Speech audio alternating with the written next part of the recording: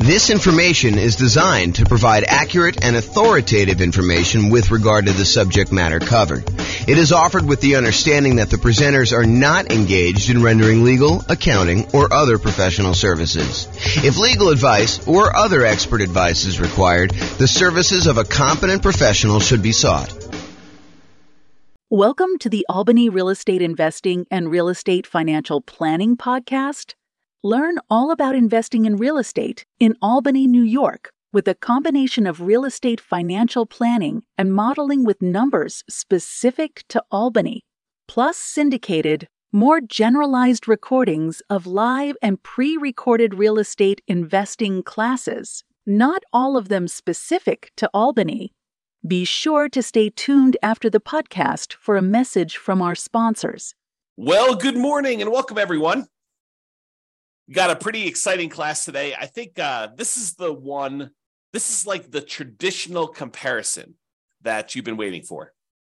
It is the class about, is it better to buy 20% down rental properties or to invest in the stock market? And we will do this analysis in about 300 US cities. So the idea is, what if we decided to look at if buying 20% down rental properties as an investor, no nomad, no house hacking, no BRRRR, no kind of like fix and flips or anything like that, just buying traditional 20% down, non-owner occupant investment loans on rental properties in that market, using that market's kind of median price home and the rents that they would get from those types of properties as quickly as they can. Basically when they've saved up enough for a down payment to do that. And in the meantime, they'll be investing in the stock market, just like the stock market people are going to be investing in. And so they'll kind of say, is it faster to do these 20% down rentals in order to achieve financial independence and to figure out how much of net worth they have at year 40, which is kind of our cutoff point for doing that. So we'll go look at all those numbers and we'll see once and for all, although it's not really once and for all because there's all sorts of variations in these things. But we will see once and for all with this particular set of assumptions, which one is better? Which one gets us to financial independence faster? Which one gives us a higher net worth? Which one's riskier? And so we'll look at a lot of those different things. So I've modeled this out in about 305 US cities. And so let's look at it. In both scenarios, whether you're doing 100% in stocks or you're doing buying up to 20% down rental properties, in both those cases, I assume that this particular person was renting the entire time. They were not buying owner-occupant properties to live in first and then doing the strategy. And the numbers would change if they decided to buy an owner-occupant property and then do either all investing in stocks or then do all buying 20% down rental properties, up to 10 rental properties. The numbers would definitely change because then they'd have an owner-occupant property. It would change a lot of the characteristics of the investment. That owner-occupant property matters a lot. I'll say it that way. And we'll see that come up time and time again when we do our analysis, because this is sort of like part of a series of classes where I look at comparing two different strategies and I show you how they do head-to-head. In case you haven't noticed, that's what I've been doing. About once per week for these live classes, I've been doing a head-to-head comparison of different strategies, and then we publish this eventually to the podcast and put it on the website and stuff like that. So you can see, though, these different comparisons, and you will see over time that buying that owner-occupant property has a significant impact on how things perform. And most of the time, it's better. So if you get nothing else from this stuff, look hard at whether you should buy an owner-occupant property first in your marketplace. Okay, so in this case, though, we're talking today about putting 20% down, buying rental properties, or investing in stocks. In both of those situations, both those scenarios, they're renting the entire time themselves. They are not moving into a property that they own. Okay, trying to make it as fair of an apples-to-apples comparison as we can. In the cases where they're putting 20% down, they save up their money until they have 20% down for non-owner occupant property, and then they repeat that until they have 10 properties, 10 rentals in total. Then they stop buying. Any extra money that they have coming in, they stick in the stock market, just like the people investing in stocks, except these guys would have 10 rentals at that point.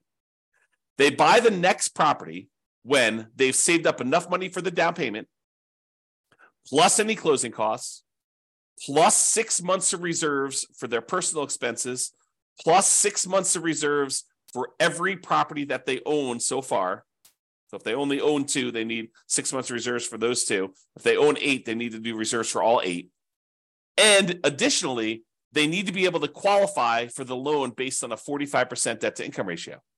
We don't just give me a pass and say you don't need to qualify for a debt to income ratio. We do that calculation. So in markets where you have, challenging economics, where the prices are really high and rents are not quite that high, and that actually hurts your debt to income ratio because maybe you have negative cash flow on them, then we need to overcome that if you're really close to your debt to income ratio in order to be able to buy the next one. In cases where buying a property has really good cash flow economics, the amount of the price to rent ratio and your expenses on that property are such that when you buy a property, it actually helps your debt to income ratio, then that actually is probably not a factor. Your debt to income ratio will be easy to achieve there. Okay. But we do that calculation. So it's important for you to realize that that is a factor in this stuff. And while the 20% down people are saving up to buy their rental properties, they're also investing in the stock market with any extra money they have. So I've assumed that they're taking the extra money that they have and they're investing in, some type of index fund or something like that in order to save up their money and get a return on it while they're waiting to buy their property. So they're not significantly handicapped by having this money in some type of really low return thing, while the other people who are doing only stocks have it in some type of really good stock market account. And the people that are investing in stocks, they don't have any property at all. This is just stocks completely. And if you want to see the comparison of this, I have the URL on the screen.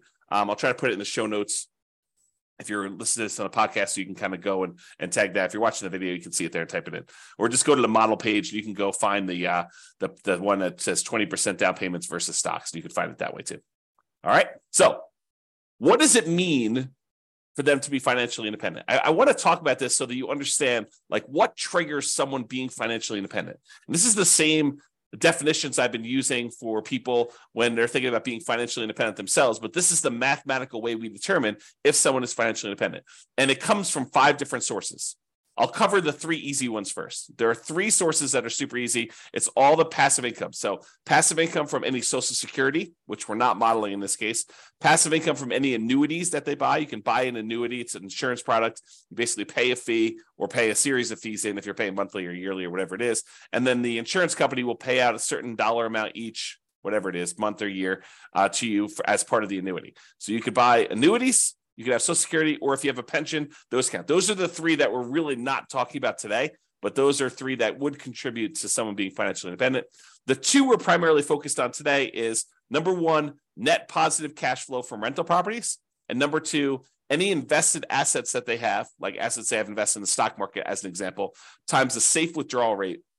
And that gives you, if that number exceeds your expenses, then that means you're financially independent. So either the net positive cash flow you have coming in from your rentals exceeds your expenses, or your invested assets times your safe withdrawal rate exceeds your expenses, or some combination of those 2 exceeds your expenses, then you're considered financially independent. So let's say your expenses, I'll say this too, the expenses in each city vary. So the person living in Mobile, Alabama is earning a different amount than the person living in Los Angeles, California, because they need to be able to afford properties in those marketplaces. And someone who typically works in Los Angeles makes more on average than someone who works in Mobile.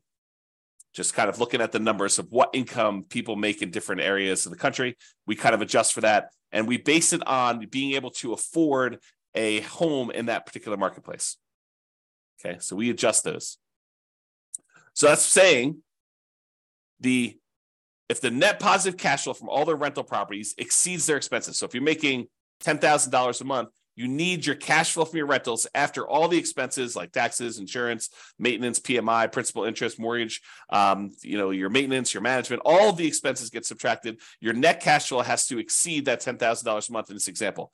Or if you've got whatever it is, $5 million invested in the stock market, and you're timesing that by a 4% safe withdrawal rate, which I think is what we use for this, then that would be whatever that is per year. $5 million times 4 is that $200,000. So they're making in excess of what they would need to do in that particular case. If you think about it this way, if you have $1 million invested in the stock market and you have a 4% safe withdrawal rate, you're making about $4,000 per year that you could safely, and I'm using that in quotes, withdraw from your asset pool with a very low probability of you running out of money. It's not saying you can't run out of money, depending on how the market does. We don't know how the stock market's going to perform in the future. And I think that's one of the challenges with a lot of this modeling. That's one of the reasons why I like to run Monte Carlo scenarios, but I'm not going to go into that today. But that's one of the things we think about. You run Monte Carlo scenarios on all the real estate stuff, and you run Monte Carlo scenarios on all the stock stuff, and you can kind of do them together and see how your risk profile changes for that. But I'm not going there, not today.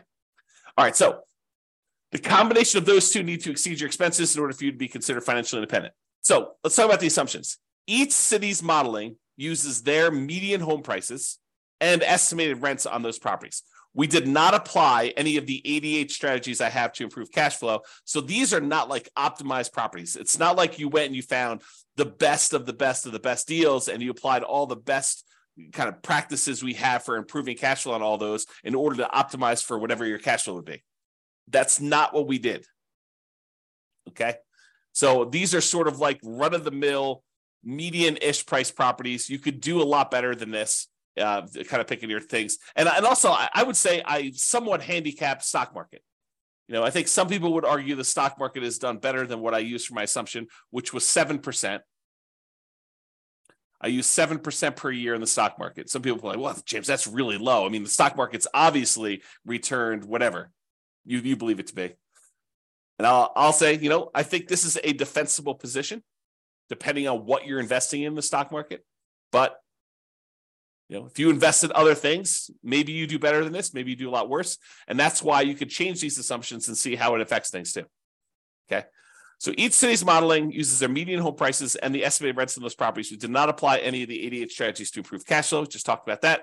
The job income, as I mentioned before, it does vary based on what city you're in so that you can afford a property in that marketplace. We didn't want you to be in a marketplace where you make so little that you can't afford a property in that marketplace. But then at the same time, in order to become financially independent, you need your kind of like assets to overcome your expenses now. So because your income is higher, you have a higher threshold to be considered financially independent. So even though we give them a little bit in higher income in that particular marketplace, we also penalize them a little bit, saying that they now need to overcome that number in order to be considered financially independent. So to those that are given more is required. Another way of saying that. Okay. We just started off in every one of the cases, whether they're buying stocks or they're buying 20% down rental properties, everyone started with just enough such that they would have had enough for a 5% down owner-occupant property with some closing costs. In other words, everyone starts with 7% of the price of a property in their marketplace. 5% plus a couple of percentage points for some closing costs. And if that number is below $10,000, we set a minimum of $10,000. And this is true even though they're not buying an owner-occupant property. But the reason we set it up this way is we are going to compare this to people that do buy an owner-occupant property. And so I wanted to be close to apples as we could. So they all start with money as if they could go put a down payment down and buy an owner-occupant property, even though in this particular case, they're not. They're 7% of the way toward their 20% down payment in the case where they're buying rentals, and they're 7% of the way in order to take that money and invest in stocks. They're not really going to buy a rental property, but they could if we do another strategy where we compare these. Okay. And then the interest rates, if they were going to buy an owner occupant, they'd be about 6.5. In this case, they're not. And if they're buying that 20% down properties, we assume the interest rate's about 7%. So it's pretty close to where we are today, although, and I could change these, but right now we are using 7%. And if they change a little bit, we can go through and we could change all of them and rerun all the scenarios. The challenge is if I do this video now and you watch the video, if you go to the website for the modeling thing, I may have changed those numbers at some point in the future. And so what you're seeing on the models page may be very different than what we're talking about in this particular presentation. Okay. And I told you already before, they're earning 7% in the stock market per year. That's their rate of return. And they're earning that whether they've got a little bit of money in the stock market waiting to save up their down payment to buy rental properties, or they're only buying stocks, they're earning 7% per year. I also modeled this out over 100 years because sometimes I stopped at 60 originally, 60 years. And then I was realizing that some people were not financially independent by year 60 and that they were achieving financial independence just after that. And so I was like, well, where do you cut it off? I was like, I'll just go out to 100. People realize if they're 50 years old, they're probably not going to live to be 150, but they can at least see what the modeling looks like going out that far. And if you want to see all of my assumptions in detail, you can go to the realestatefinancialplanner.com/model in order to see that. MODEL, model. All right, so let's talk about it. I'm looking primarily at two metrics. Number one is how long did it take them to be financially independent and how much net worth they had. So let's talk about how long it takes them to be financially independent first. You might think, oh, James, this real estate stuff is obviously going to do better, and it's going to be better in every case. Well, you might be surprised to see that the investing in stocks, not buying real estate at all, is better in 75 out of the 305 cities that we tested in. So about 25% of the time, they achieved financial independence faster if they invested in stocks than if they invested in 20% down rental properties. And you're like, what are you talking about? Is that even possible? Yep. In 229 of the cities, 20% down was faster. They achieved financial independence. They got to the point where the income from their invested assets, whether that's net rent, net cash flow on all their rental properties after all expenses, or the income that the money that they have invested in this case, the stock market, times the safe withdrawal rate at 4%, with the sum of those two, whether they're heavily in real estate, they may not even have any stock market stuff or vice versa. But those two actually exceeded their living expenses, the expenses they have in those marketplaces. In 75 cities, it was faster for them to do the stock market. In 229 cities, it was faster for them to put 20% down. And in one city, it didn't matter. It was tied. They achieved financial independence at the exact same month. All right. Now, in the 20% down case, there were 22 cities, 22 out of 305, where they actually did not achieve financial independence by year 100. So over a 100-year period, they never quite got to the point where the cash flow in those properties exceeded their expenses in that city, which is pretty interesting, Now, again, we're not optimizing these properties. You could do better. And in fact, because you're not having to buy them in your city, you could choose a different city to do this in, city that has better economics, as an example. Okay. Or they may have enough net worth in the properties that they bought, where even though the cash flow didn't quite get them to financial independence, they could, in theory, at least sell off some of those properties or all of those properties and convert it to the stock market or convert it to free and clear rental properties and actually have achieved financial independence. We didn't do any of that modeling, although we do that in other scenarios where we go head to head. This is sort of like the basic version. In cases where they invested in stocks only, all of them, all 305 actually achieved financial independence within a 100-year time period. All right. So there were 22 cases where 20% down did not, and there were 305, all of them achieved it when they did stocks. All right. This chart breaks down how many of the cities achieved financial independence at what time. So this is the low time. So, this is like 100 months. This is like 1,200 months over here. The red kind of area is the number of 20% down ones that achieve financial independence there. So, for example, at about the 300-month mark, there were about 20 of the cities that achieved financial independence. And you can see that the 20% down ones are spread out, I wouldn't say exactly evenly, but relatively evenly over time. Kind of like a little bit more in this kind of like 200 to 600 range, a lot fewer the later on you go. There are a couple really early ones where you achieve financial independence very, very early in those cities. However, the stock market one is very different looking. There's a whole bunch, almost 80 cities that achieve financial independence, just after this, whatever this is, 550 month period. And then there's a bunch that kind of achieve it right after that. And then a whole bunch kind of like taper off, so you don't have very many at all the later you go. And so you could see the characteristics of when you achieve financial independence look very different depending on whether you're doing 20% down or you're doing stocks only in those different markets. like when you're likely to be financially independent looks very different. There's a wide range when you put 20% down. There's a kind of like hard left-hand side, lower end boundary for the stock market one, but then it kind of grows, kind of like tapers off pretty rapidly there. And a lot more of them achieve financial independence kind of like in this time period, if you're looking at that. Okay. All right. Now this chart, this shows you how much better, how much faster investing in stocks is or investing in 20% down is for each individual city. So each one of these dots is a particular city. The number here on the left-hand side shows you how many months better or worse it is. So here's 0. On 0, these would be the same. So this is the one where it was exactly the same. But if it's greater here, if it's green, it means that the stock market one was better by that many months. So there are times when investing in stocks was almost, I don't know, what is that, 250 months, 20 years better? So there are times when investing in stocks was 20 years faster than investing in 20% down rentals. However, there were times when investing in rental properties, putting 20% down, was 20 years better for these cities.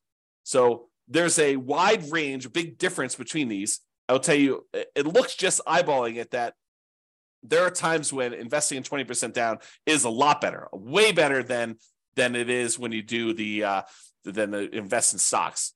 And there are fewer times here where they are better than if you invest in stocks. So you can kind of see the number here. Now, this is also on a scale showing you the price of houses in that marketplace, because I'm often asked, James, so is it like the more expensive houses that where it's better to actually do the stocks, or is it like the cheaper houses, or does it matter? And in this case, I would say it doesn't really matter. There's probably a few more of the ones where 20% down is better, where you have cheaper houses, but and there's so few data points up here that I wouldn't say that it's generally better here, although there are 2 data points with really expensive houses where it was better to do stocks. However, there was one here where it was really, really expensive, where it's better to put 20% down. So I don't know. I think the general trend is maybe a little bit in favor of 20% down rentals over stocks on the lower end, but not by like a ridiculous amount. It's not like it's universally true. There are some over here where you're less than $250,000 for a house where it was still better in order for you to buy, to invest in stocks than it was for you to buy rental properties. Okay. All right. So let's talk about net worth. We talked about the speed to getting to financial independence. Now, who has a higher net worth at year 40, whether you invest in 20% down rentals or you invest in stocks? So in 34 cities, a little bit more than 10%, in 34 cities, you have a higher net worth investing at year 40, investing in stocks than investing 20% down in rental properties. However, in 271 cities, you have a higher net worth if you invest in rental properties. So about 90% of the time, you'd be better off from a net worth perspective investing in 20% down rentals. For about 10% of the time, you would have been better off investing in stocks, which I think surprises a lot of people. They're like, real estate, it's always better. It's not always better. It's most of the time it's better, but it's not universally every single time better. And honestly, we're sort of handicapping both in some ways, right? We're not picking ideal rental properties. So you could say, well, you're really sort of like giving the short end of the stick to the 20% down rentals. Yeah, but I'm also not doing crazy aggressive, a 12% return per year in the stock market either. So both of them are sort of handicapped. And depending on what actually happens, we won't even know. Like we could predict the future right now, based on some reasonable assumptions about what has happened in the past. But I mean, we could see 17% per year in the stock market. And in that case, the stock market would do probably better than a lot of real estate stuff, provided the real estate does the same as what it's done. Or real estate could go on a tear. I mean, this last year, when interest rates have risen, it's been slowed down quite a bit as we try to get inflation under control. However, going back even before that, the last 5 years, where real estate prices have gone up like crazy, if that growth rate were to continue, yeah, real estate would look amazing, right? But We're not seeing this like ultra low interest rate environment where we're seeing 3%, 3.5% loans on non-owner occupant properties, and property values going up 10% a year and rents rising almost in line with that. I mean, we're not seeing those things, and that is not historically over a very long period of time what has actually happened. So I don't think we could use those numbers and be kind of like reasonable about stuff, to be fair. So we're using very reasonable long-term numbers. I think we're using 3% per year for appreciation. Got to give you an idea. We're using current interest rates, current rents. Although I'm not an expert in every one of these markets. Maybe you go look at my assumptions for your particular city. And you're like, James, you're off. You're wrong on these numbers. Okay, fine. Reach out to me, tell me what the right numbers are. We'll rerun them and do it. But it's only going to affect one of the cities. So a lot of these cities I feel pretty confident in. Maybe not every one of them. So there you go. So you kind of see there, and there were no situations where it was exactly the same net worth at year 40. Now, this is that same type of chart before where we show you how much better. And instead of showing you how many months better, now it's showing you how many dollars better it was in net worth at year 40, broken out by the price of houses in those marketplaces. The red dots, each dot is a city, by the way. The red dots are the ones where the stock market had a higher net worth, and the green dots are the ones where putting 20% down had a higher net worth.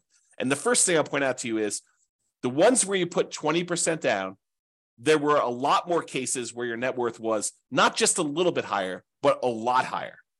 So you had a much higher variance, much higher range of how much better these strategies were. Sometimes putting 20% down was not like $500,000 better. It was like $10 million better, significantly better. But the red ones, the ones where the stock market was better, those all are relatively small differences better. So, they might be better, but it might have only been better by, $500,000 as an example. And there are not that many of them, as we showed you before. Okay. Now, is this skewed toward higher price houses? Yeah, maybe a little tiny bit. The higher your priced houses, the better the stock market was than buying the rental properties. But there are some cases where doing the rental properties, 20% down rental properties, where you're putting, where you had really expensive properties, where those were better too. There's a couple of green dots at very expensive houses as well. It tends to look, just eyeballing this really roughly, that when you have low-priced houses and you're buying 20% down rentals, you tend to have a higher net worth than if you invest in the stock market. But there are exceptions to that. There's at least one right here where that's probably in the $200,000 to $250,000 range, and there's a whole bunch between $250,000 and $500,000 where it was better to actually invest in stocks. Okay. All right. There were 21 cases where, even with 6 months of reserves for your personal expenses, 6 months of reserves for a rental property when you buy a rental property, that the cash flow is so ugly buying rental properties that you ran out of money. And those were all cases where you were buying rental properties. You never ran out of money if you were doing stocks. Okay. And in 284 cities, you didn't run out of money in any of those. Okay. But in 21 cities, there were ones where you ran out of money. Now, we did not apply any of the 88 strategies to improve cash flow. We did not cherry pick better deals. If you happen to be in a market where the cash flow is really, really, really, really ugly, you don't have to buy in your marketplace. If you're in a city where, every time you buy a property, it's negative $3,000 a month cash flow, maybe you go to a different city. That just seems obvious to me. Or maybe you do a different strategy. You don't put 20% down in those cases where you'd have significant negative cash flow, because the more you put down, the less negative cash flow you're likely to have. Okay, so there are 21 cities with my assumptions where we did run out of money in this case, and you can go drill down into each individual city to see how they compare. Look at your city and see. And this shows you like the ones where you were likely to run out of money. The red dots are the ones where you ran out of money, and it tends to be you have a much more likelihood of running out of money the higher the price point. So sorry for people in California where you have really expensive properties. Because I bet you, not all of them, but I bet you a lot of them are California. All right, so here's a summary of some things. And we do both average and median here to kind of show you the difference. See, the medians, when you take, like, for example, net worth, we take the highest net worth, we take the lowest net worth, we sort them in order, and then we look at the middlemost number. That's median. Or we take the stack of all the different net worths, we add them all up, we divide through by the number that we have, and that gives us an average. So when we look at the median net worth at year 40, when you put 20% down, is about $8.9 million. Squint really hard, it's about $9 million. Okay, so about $9 million when you put 20% down to buy properties. That's the middlemost number at year 40 for kind of net worth. Now realize these are in inflated 40 years in the future dollars. If we want to think about what that number means in today's dollars, it's about a third of that. So squint really hard, and it's about $3 million in net worth in today's dollars. Okay, in other words, $9 million 40 years from now will feel like having $3 million today. So if you have $3 million today, that's about what it will feel like to have $9 million 40 years in the future, just from inflation. So the 20% down has $9 million, 8.9. When you invest only in stocks, the median at year 40 is about $4 million. So it's almost $5 million difference in net worth. Better if you put 20% down. So on median, the middlemost one here was almost $5 million better if you put 20% down versus if you invested just in stocks. That's a significant difference. And if you look at average, the average for 20% down for net worth was almost 12 million versus just about 4 million for the stocks. So it's almost $8 million difference if you look at average. All right. Now, it's really clear that you didn't buy any properties when you invest in stocks. You have about 10 on average when you put 20% down, or on median, 9.8 on average. So there are some cases where you didn't quite get to 10 with the stock market, with the average one when you're looking at that. In terms of how long it takes, the months it takes in order to achieve financial independence, like the minimum target monthly income in retirement achieved, that's what MTMIR, wow, can't even say that, achieved means.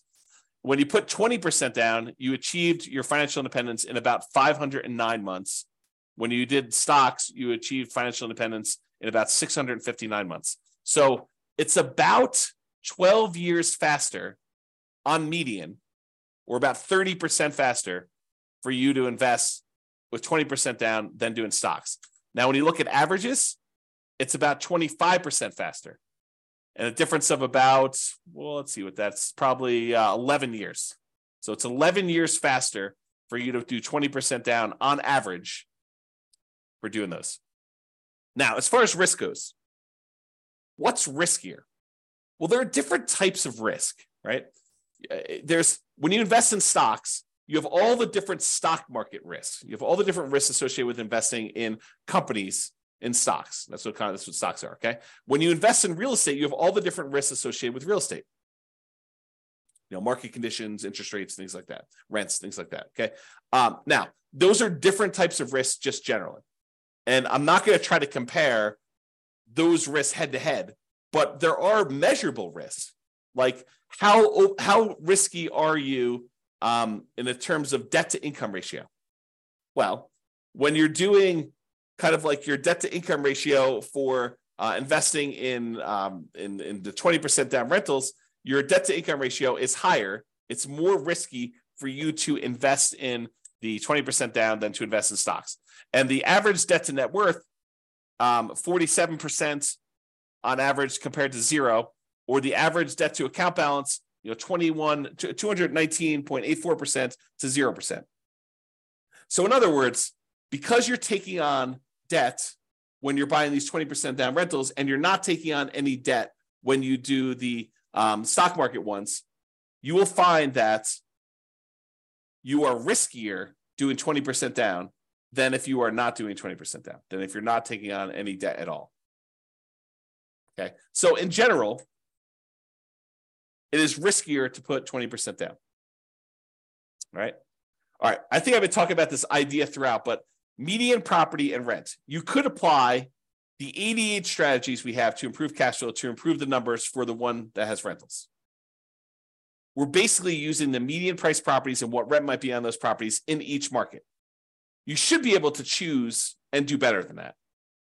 And I do model some of those improvements in the other scenarios that we run or the ones that we plan on doing videos for in the future. So you'll see the impact of that as we go, or go look them up now. There are a lot of them are available. Now, if you happen to be an expert in your local marketplace, you look at my assumptions, and you're like, James, these numbers are off, go ahead and reach out to me and I can change them. And we'll change them and we'll rerun everything. Okay. Now, I'm not trying to find like the best case. I'm not trying to find the fact that you are a super deal finder and that you're able to find these ridiculously amazing, kind of like a really exceptional deals. What I want to find are deals where the typical real estate investor in that marketplace could do those deals. Where any investor comes in there, they could find a deal like what we're describing. I don't want to do like if you're like the top 1% of investors, you'll be able to uncover these deals. That's not reasonable. It's not a reasonable assumption for us modeling this long-term. Okay. Now, again, if you were moving into these properties, you'd have to buy into your local marketplace. But you could say, hey, I'm in a marketplace where cash flow is really, really ugly buying here. Maybe I should go look at another market around me or another market out of state, and I could invest in those. We did not model that, even though we would probably choose to do that, right? In a lot of cases, we're looking at a market, we're like, this is really ugly. I don't want to voluntarily take on a property that has negative $3,000 in cash flow. Maybe I'll go put more down, change my strategy, buy properties free and clear, go to a different market. There are all these different things we could do where we're not really limited by voluntarily doing really bad investing, really unsavory, high negative cash flow investing in that marketplace. So it could be a lot better than what we're showing if we use some just really basic common sense stuff of changing our strategy or doing something slightly different or applying the strategies to improve cash flow or whatever we're doing there. And then obviously investing in stocks is not directly affected by which market you're in. However, it is indirectly affected by how much you ended up starting with, because if you're in a more expensive market, you end up starting with a little bit more money.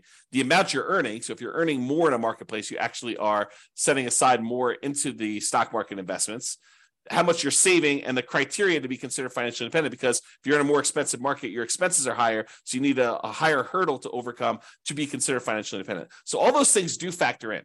I do take that into account. All right, so in conclusion, in our current market conditions, current prices, current interest rates, current rents in about 300 U.S. markets using what I would refer to as less than ideal median price to rent properties, putting 20% down tends to outperform investing in stocks in terms of net worth and speed to financial independence. The market does matter, though. In some markets, investing in stocks is faster, more profitable, and arguably better. Generally, investing in real estate tends to be riskier, whenever you measure risk with debt, especially. It's best if you look closer at your specific market and apply as many of the 88 cash flow improving strategies as practically possible to improve on your own personal implementation. And you can do that. Just go to realestatefinancialplanner.com/model, MODEL, and you can see your city and go drill down into we probably have a couple dozen up right now. I'm planning on adding till we get to about 100. Provided the server can handle that load. We'll see how it goes as I really ramp up and do a lot more of these, because realize we're not just doing one, we're doing 300 every time we add one. So it gets very large. The data sets get very large over time. All right, so that's all I got for you. I hope you enjoyed this presentation. This has been James Orr. Have a great day. Bye-bye for now. With home prices up, mortgage interest rates up, and rents up, but not quite enough to counteract the higher prices and interest rates. Cash flow on rental properties in Albany is harder than ever. Book a call with the Real Estate Financial Planner to apply our proprietary 88 strategies to improve cash flow on your rentals. See the show notes for a link to schedule your call and improve your cash flow today. If you're a real estate agent, lender, or professional in Albany that wants to help our real estate investor listeners, consider reaching out to learn about collaboration opportunities with this podcast. We'd love to add more value to our listeners by having you assist our investors buy, sell, and finance their real estate investments. See the show notes to schedule a call to discuss collaboration opportunities.